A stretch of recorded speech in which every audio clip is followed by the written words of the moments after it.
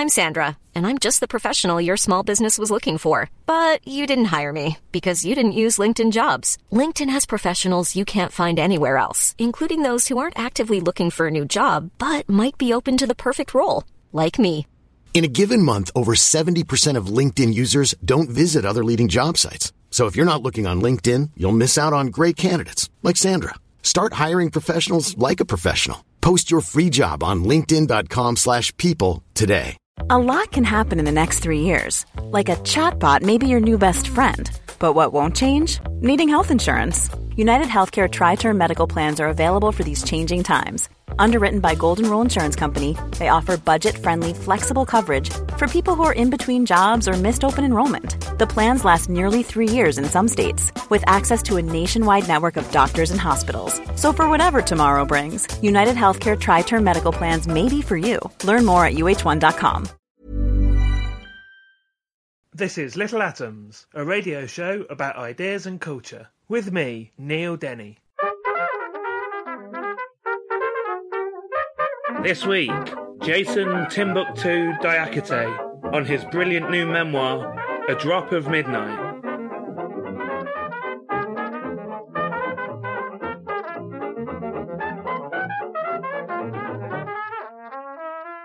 Jason Timbuktu Diakite is one of Sweden's most well-known hip-hop artists. He was born in Lund to American parents, an African-American dad and a white mum, and has released 8 solo albums and numerous singles, the majority of which have reached gold or platinum status. His accolades include 8 Swedish Grammy Awards, and he's performed all over the world, from Africa to Svalbard, from the Apollo in New York City to the Roxy in Los Angeles, and at the Polar Music Prize and the Nobel Peace Prize award ceremony. Jason is the author of the critically acclaimed memoir, A Drop of Midnight, which is what we're going to be talking about today, which has already sold more than 100,000 copies in Sweden. Jason, welcome to Little Atoms. Thank you so much, Neil. Happy to be here. First of all, then, I want to talk about how you ended up in Sweden. As I said in the intro, both of your parents were American. So how did you get there? Yeah, they actually moved to Sweden in 1969. My dad, who was born in Harlem, did not have a university education at the time that he and my mom met and got married. My mom had already gone to college. Her middle-class parents had saved up and made sure that she and her 3 siblings had college funds. My dad, coming from the background that he did not have that opportunity in life and wanted beyond anything to A, get out of Harlem, and B, get a university education, and managed to find out that in Sweden he could actually study for free. So they moved here in 69 with the intention of just staying for a few years while he got his education, but got stuck here. And I was born in Lund, Sweden, in the south of Sweden in 1975. And indeed, they both have stayed in Sweden ever since. They have. Yeah, they have. So how did they meet? They met, actually, my mom was a social worker. And I write about it a bit in the book, or I write about how they met in my book. The moment they meet, you write about. It's a great story. The moment they meet, it was, my mom was a social worker, and this is 1966. And she was a young white girl. And this is, mid 60s, towards the end of the civil rights movement, but also in the middle of the anti-Vietnam movement. And of course, there was a level of contention in American society then, not that there's any less now, but it was just, I imagine it not being very easy for her to maneuver in the neighborhoods where she worked, which were East New York, Bed-Stuy, predominantly African-American and poorer neighborhoods. Anyway, she was looking for a runaway girl who was apparently living in a hallway in Harlem. And she'd found out that some of the people living in the building had taken this girl in, and she knocked on that door, and that was the door of my aunt's apartment. And my dad was visiting, and he answered the door, and they met, and apparently, took a liking to each other. I think he hit on her and asked her out pretty much on the bat, So from the perspective of the UK, we think of Sweden as a sort of, liberal, social democratic paradise, but also somewhere that's quite small population, quite insular. So tell us something about what your experience was like going to school in Sweden. Sweden really was during the 70s, but during the 80s, I'd say the 80s were probably the last decade of this social democratic utopia that Sweden is still known for in a lot of places in the world, and to some extent still sees itself as. But Sweden was also a very culturally homogenous society, i.e. its kind of self-imagery was very much of what is typical Swedish. And that typical Swedishness is very closely associated to whiteness, even though that's often not explicit. So Sweden of the 80s, when I went to school, the 80s and the 90s, really believed that it was a post-racial society. But I think that's mostly an effect of there being so little representation of people from other cultures in the public sphere of Sweden, in public life of Sweden. So growing up as a person of color, growing up as a biracial child in Sweden was very much an experience of being othered, as we say, as being seen as foreign, and realizing that from a young age, it kind of instilled in me the sense that even though I'm born in this country, I'm not of this country.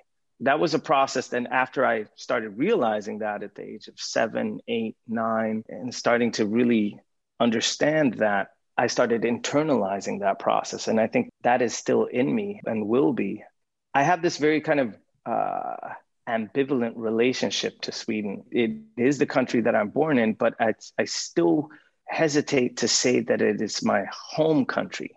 And at the same time, my parents were American in their, they got divorced when I was only 1. So I would spend time, I'd alternate between living with my mom and my dad every other week. And in both their homes, American culture was very prevalent. We'd celebrate Halloween and Thanksgiving, and English was spoken, and kind of American customs and culture were the routine. And we'd frequently visit the United States at least once a year, sometimes twice a year, and spend Christmases and summers there and so forth. But I also realized that when I was in the States, I felt very, very Swedish. But at the same time, then in the country where I was born, Sweden, I often felt very much like something other than Swedish. And I think that's the basis of me needing to write this book. Well, your father as well. Your father was born in America. He's an American. But then at a certain point in his childhood, so your father's name is Madabuku, which wasn't the name he was born with. It's a name that he was given by his very Pan-Africanist grandmother, who, when he's a young lad, sends him and his siblings to Nigeria to basically to get rid of their Americanness fundamentally. So tell us about his experience there. So it was my grandmother. So it was actually his mother. And so my grandmother, my dad's mom, she divorced my grandfather in the early 40s. They had 2 children together. And then she quickly remarried, had 2 more children. But her second husband passed away. By 1949, she was on her 3rd husband, had 4 kids, was still quite young. I think she was all but 26 or 27 at the time. So she had kids very young. And her 3rd husband was a Nigerian journalist and politician. So she was intent on sending her children to live in Africa. She didn't believe that Black people in America had a chance for a just and opportune life. And she believed that if she left her children to grow up in Harlem, that either the streets would get them or the law would get them, or they would just not be given any opportunities to build a better life. So she did something very unmotherly, but also that, looking back, I see as a crossroads in my family history. She sent her 4 children to live in Nigeria. She was the 3rd wife of this man. And she didn't accompany the children. So they grew up in a small village in Enugu, or a small town, I should say, a town in Igbo land in Nigeria. And my father lived there for 7 years. But the 2 other siblings whose father had passed away, they stayed on there for almost the duration of their lives. And she also, in the process, decided that her children would not carry their slave names. My dad was born Warren Robinson, but she changed their surnames to Diakite, and my dad was given the name Madabuko as his first name. And she really meant, her Pan-Africanism. So in my family's narrative, my grandmother has always been talked about as a bad parent, as an unmotherly mother.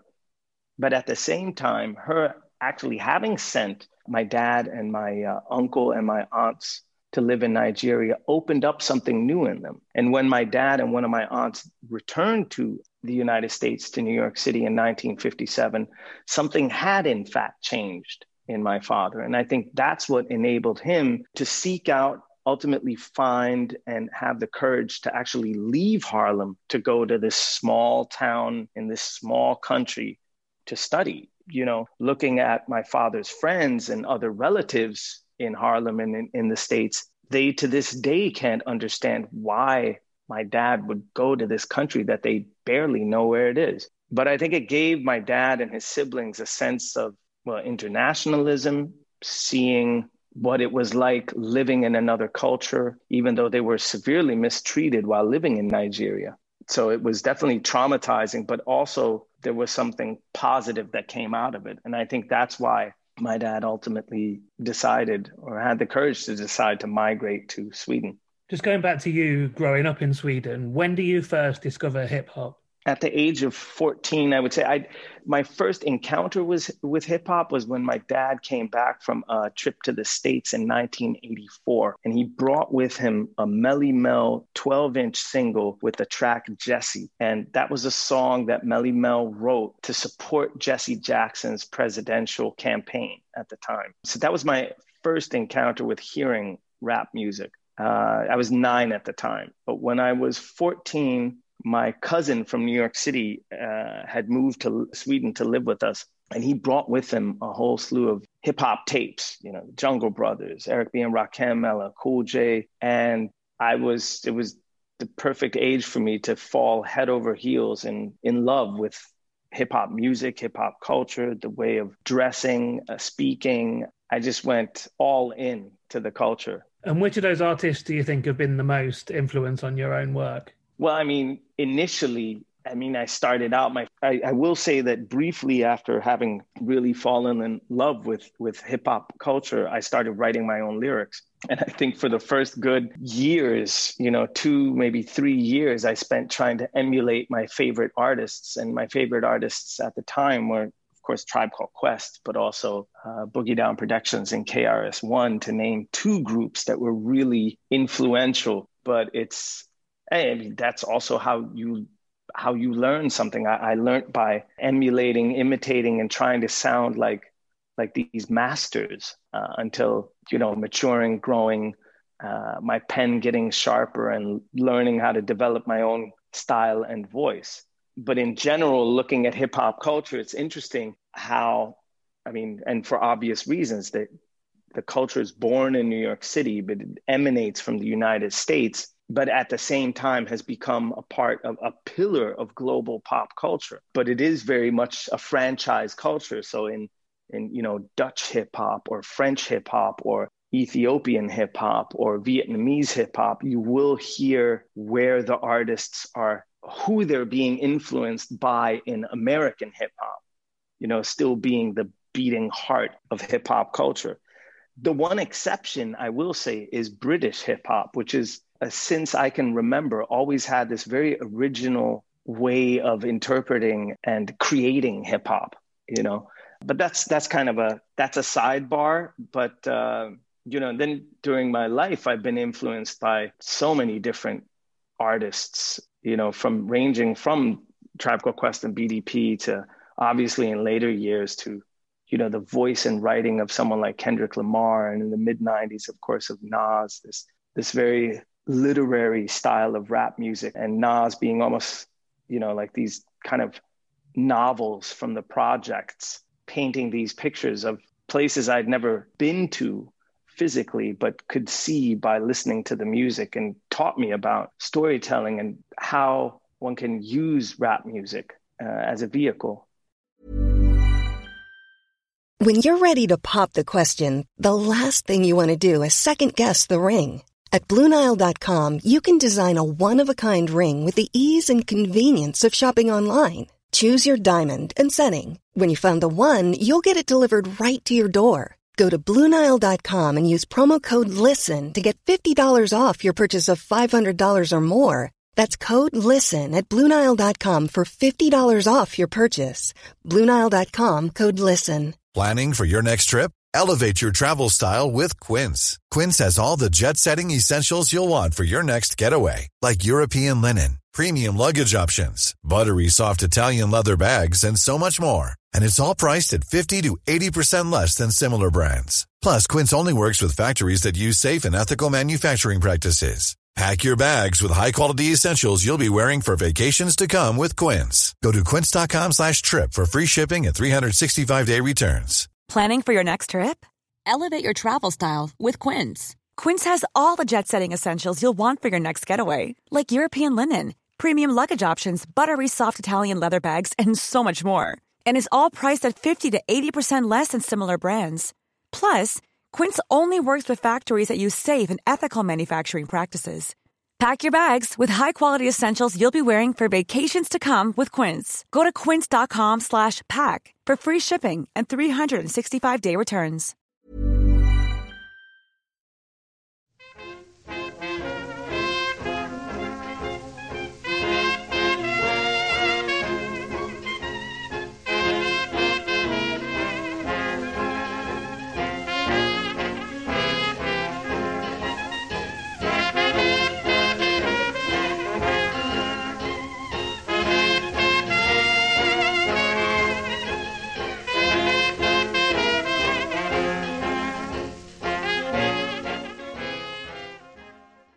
You're listening to Little Atoms. I'm Neil Denny. Today I'm talking to Jason Diakité, and we're talking about his memoir, A Drop of Midnight. And Jason, in the book, you embark on a number of travels to places from your family's past. First of all, I'd like to talk about your trip to South Carolina, which is where your grandfather, your father's father, escaped from fundamentally to end up in Harlem. And you travel to a small place called Allendale in South Carolina. I'm familiar with South Carolina myself. My mother-in-law lives there. Oh, wow. My mother-in-law lives there in a nice gated community and all of that. So this place, Allendale, that you visit is very different. It is. It was really something else, Neil, to see this part. I mean, like I said before, I visited the United States and I've lived in the United States off and on during the course of my life, but that's been the coastal cities. My mom's family is from the newly world famous city of Scranton, Pennsylvania, but prior to the US version of The Office, nobody had ever heard of Scranton, Pennsylvania. And of course, after this past presidential election, everybody, at least in the United States, knows where, or a lot of people know where Scranton is. But having said all that, I was not at all prepared for what I saw when visiting the inland of South Carolina. Of course, my grandfather was born there in 1907, and I understand at the time, this is right at the beginning of the Jim Crow era, I would say, or, just a small way into the Jim Crow era, but agriculture was still booming in this part of the United States. When I arrived there in 2015, every other building was burnt out and abandoned. The population is still, I think, 80% plus African-American. 40% live under the poverty line. It was just such a visible, hopelessness was so visible in the absence of investment in the infrastructure, potholes, trees growing through sidewalks. They have these two giant agricultural grain silos in the smack dab in the middle of this little town that has about, I think, a 17,000 population. And these silos are totally cracked and crumbled at their bases, which to me was like these gigantic structures could fall over at any moment. Boarded up shops along the main street. And most powerful of all was the very existence of the cotton fields. Driving into Allendale, driving through the woods and crossing the fields, all of a sudden we're in the middle of this, on both sides of the road, there's just cotton as far as the eye can see in both directions. And it hadn't struck me that cotton was still cultivated in the American South and in South Carolina, but there it was. I asked the driver to stop the car because I didn't know why. I just had to get out of the car and take it in. And I walked through the ditch into the field and started just instinctively picking. I just wanted to feel what it was like to do what my grandfather's, all of his aunts and uncles and his grandparents and his cousins and he himself, they all picked cotton.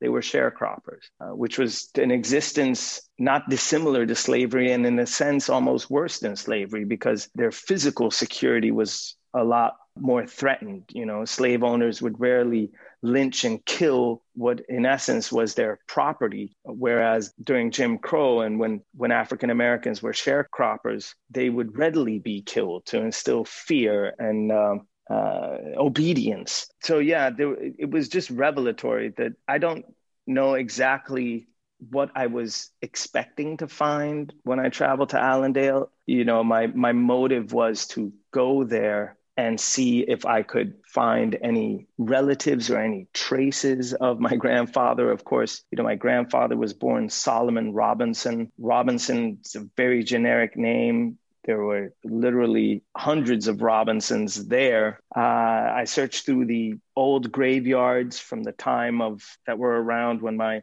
grandfather's grandfather was most likely born. I didn't find any of those traces that I initially set out to, were the initial reason for me to go. But what I found instead was just this revelation of gratefulness, gratitude to the fact that he was only 13, my grandfather, when he left Allendale. This deep, deep gratitude that he actually had the courage to leave this place at such a young age, which then enables kind of the rest of my line. You know, had he not done that, my father and myself and all the rest of our family and my cousins would not have existed, definitely not in the way that we exist today. And so he, as I said, escapes fundamentally to Harlem, a place that at the time is, you know, the Harlem of the Harlem Renaissance, a place that's subsequently undergone, you know, various trials and tribulations through the 70s and 80s of the sort of heroin and crack epidemics, and now is a place that is under threat from the community, is under threat from rapid gentrification. So how did you find Harlem? I know there was, like, between yourself and your father was not keen on you traveling to the States, particularly to South Carolina, because he'd had some bad experiences there. But also there's clearly ghosts to be found in places like Harlem as well. Well, I realize, I mean, my father and I have been to, you know, Harlem. Like I said, we'd go every summer and we'd go visit relatives. And I remember when we used to go in the 80s, I remember the empty lots and the burnt out buildings. And I remember the fact that we could never go out after dark, and people talked about muggings and you had to watch out to get robbed so you didn't get robbed and these things. And of course, in my teenage years, I thought all that was very exciting. And of course, this was especially in the early 90s, New York City was the mecca of hip hop culture. Literally 98% of the best hip hop music was coming from that city, you know. So I would find it exciting. Now, today, you know, I'm sure I could get my dad to go back to New York, but in 2015, when I was trying to convince him that we should go to South Carolina, that we should go together to the birthplace of my grandfather, his dad, he refused. And I couldn't understand his refusal at the time. Having written the book and really kind of lived inside the story and gotten so close to it during the course of the time it took me to write it, I think I came to understand the fact that I was born into a lot more privilege than my father was. And I can kind of emotionally afford to kind of go on an expedition or go on this tourism in the past and these memories that for my dad, you know, my dad was born into poverty. He was one generation closer to Jim Crow, to slavery. You know, my dad literally had one aunt who was actually born during slavery. So he was very much closer to that, the pain and the suffering. And me being born in Sweden several years later in a land with free healthcare, free education, and I've never known, you know, hunger, or I've never known the feeling of not knowing where my next meal or my next ability to pay my rent. I've definitely had trouble with in my life, but I've never known true poverty the way my father has. So for him, it was just, I think what frightened him about going back was that these memories would have some sort of a Medusa effect, or that he would turn into a pillar of salt if he went back and saw the cotton fields and the poverty and the land of his forebears and his ancestors. And also to see that so little has changed. And not only has so little changed, in some aspects, it's actually worse than it was in the early 1920s when my grandfather left. Well, we're recording this just a couple of weeks after the election, although, of course, not everybody agrees with the result. But, thank God that whole nightmare is over.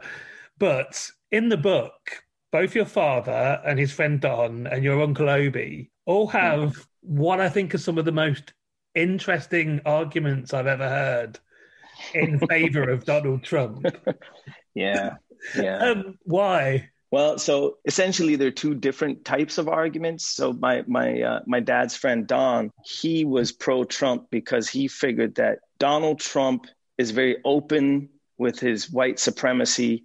You know, him being a white supremacist president is nothing new to the United States. There have been previous presidents who were also white supremacists, but this man is too basically unintelligent to hide it or to convolute it. And basically under his watch, the country will crash and burn down once and for all. And then maybe it can be rebuilt into something better. So that's essentially my dad's friend Don's perspective. My uncle Obadike, he was a Democrat all his life. He lives in Baltimore, that, as you know from The Wire, is a city that has a lot of problems, a lot of homelessness, a lot of addiction, a lot of crime, a lot of visible poverty. And it literally looks like it does in The Wire. My uncle is also a veteran. And he said, I've been a Democrat all my life. My city has been run by Democrats as long as I can remember. And nothing has changed. Nothing is getting better. And the Democrats are never going to, they're never going to change. And he chose to hitch his horse to this so-called businessman who said he was going to drain the swamp and who wasn't a career politician. And he kind of took the blue pill and went all in. And we still can't really, it's impossible to have a phone conversation with my uncle. It has been for a few months. And now, too, he's very belligerent about what's going on. And it's really no point. We have to wait for all this to kind of land. But I still love my uncle. And I can see his loss of faith in the Democratic Party. That I can approach and understand that he feels. At the same time, I can't really understand that he would put his hopes in someone like the 45th president and hopefully soon to be ex-president. Just one more thing then. So throughout the book, there is this theme of identity, whether that's yourself growing up mixed race in Sweden or your parents' mixed marriage and the sort of troubles that causes to different extent with either of their families, your father torn between America and Sweden and America and Nigeria, and yourself between America and Sweden. And I wonder, having written the book, where are you now? Have you found some sort of peace through doing it? I think I have found some sort of peace after having written the book, in that my version and what I believe to be a reasonable version of events and people and emotions is at least committed to paper. So it's kind of there for posterity. Essentially, the book is an attempt to somehow draw a map over my roots, over my family's roots. So that now exists for my daughter and my hopefully future grandchildren and my cousins' kids and their kids, So some form of closure, I think I reached by writing the book. At the same time, the discussion of identity, the discussion of structural oppression is such a burning question on the minds of both Europeans and Americans today that I still haven't left that sphere of thinking. And it still kind of influences a lot of the music that I write today and op-eds and other work that I do. And I think a part of me will always write along this theme of identity, because it's something that it's had such a direct effect on myself and my family for as far back as I've been able to find out information. So hopefully that will change in the next generation or the generation after that. But as far as I'm concerned, I'm sure most of what I create from now on will and have created for the past 2 decades has been more or less along these lines. So the answer is both yes and no. So I've been talking to Jason Diakité about his memoir, A Drop of Midnight, which I should also say is, I'm reading the translated version, translated by Rachel Wilson Broyles, and it's out in the UK from Amazon Crossing. And before we finish, I also want to mention Jason's fantastic podcast, This Moment, which he co-hosts with the chef Marcus Samuelsson. Jason, thank you so much for taking the time to share the book with us. Neil, man, thanks so much for having me on. This episode of Little Atoms was produced and presented by me, Neil Denny, edited by Sky Redman, and was first broadcast on Resonance 104.4 FM. Little Atoms is supported by 89UP and hosted by Acast. If you enjoyed the show, please do subscribe, rate us on iTunes, and even tell a friend. Thanks for listening.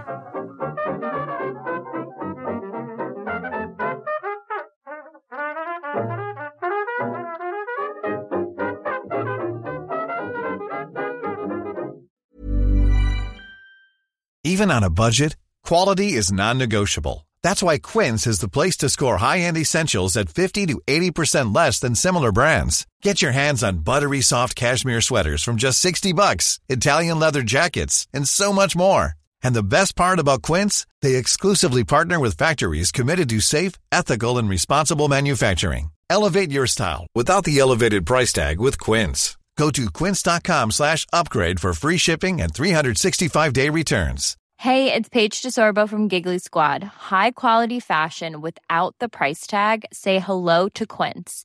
I'm snagging high-end essentials like cozy cashmere sweaters, sleek leather jackets, fine jewelry, and so much more. With Quince being 50 to 80% less than similar brands. And they partner with factories that prioritize safe, ethical, and responsible manufacturing. I love that. Luxury quality within reach. Go to quince.com/style to get free shipping and 365-day returns on your next order. Quince.com/style.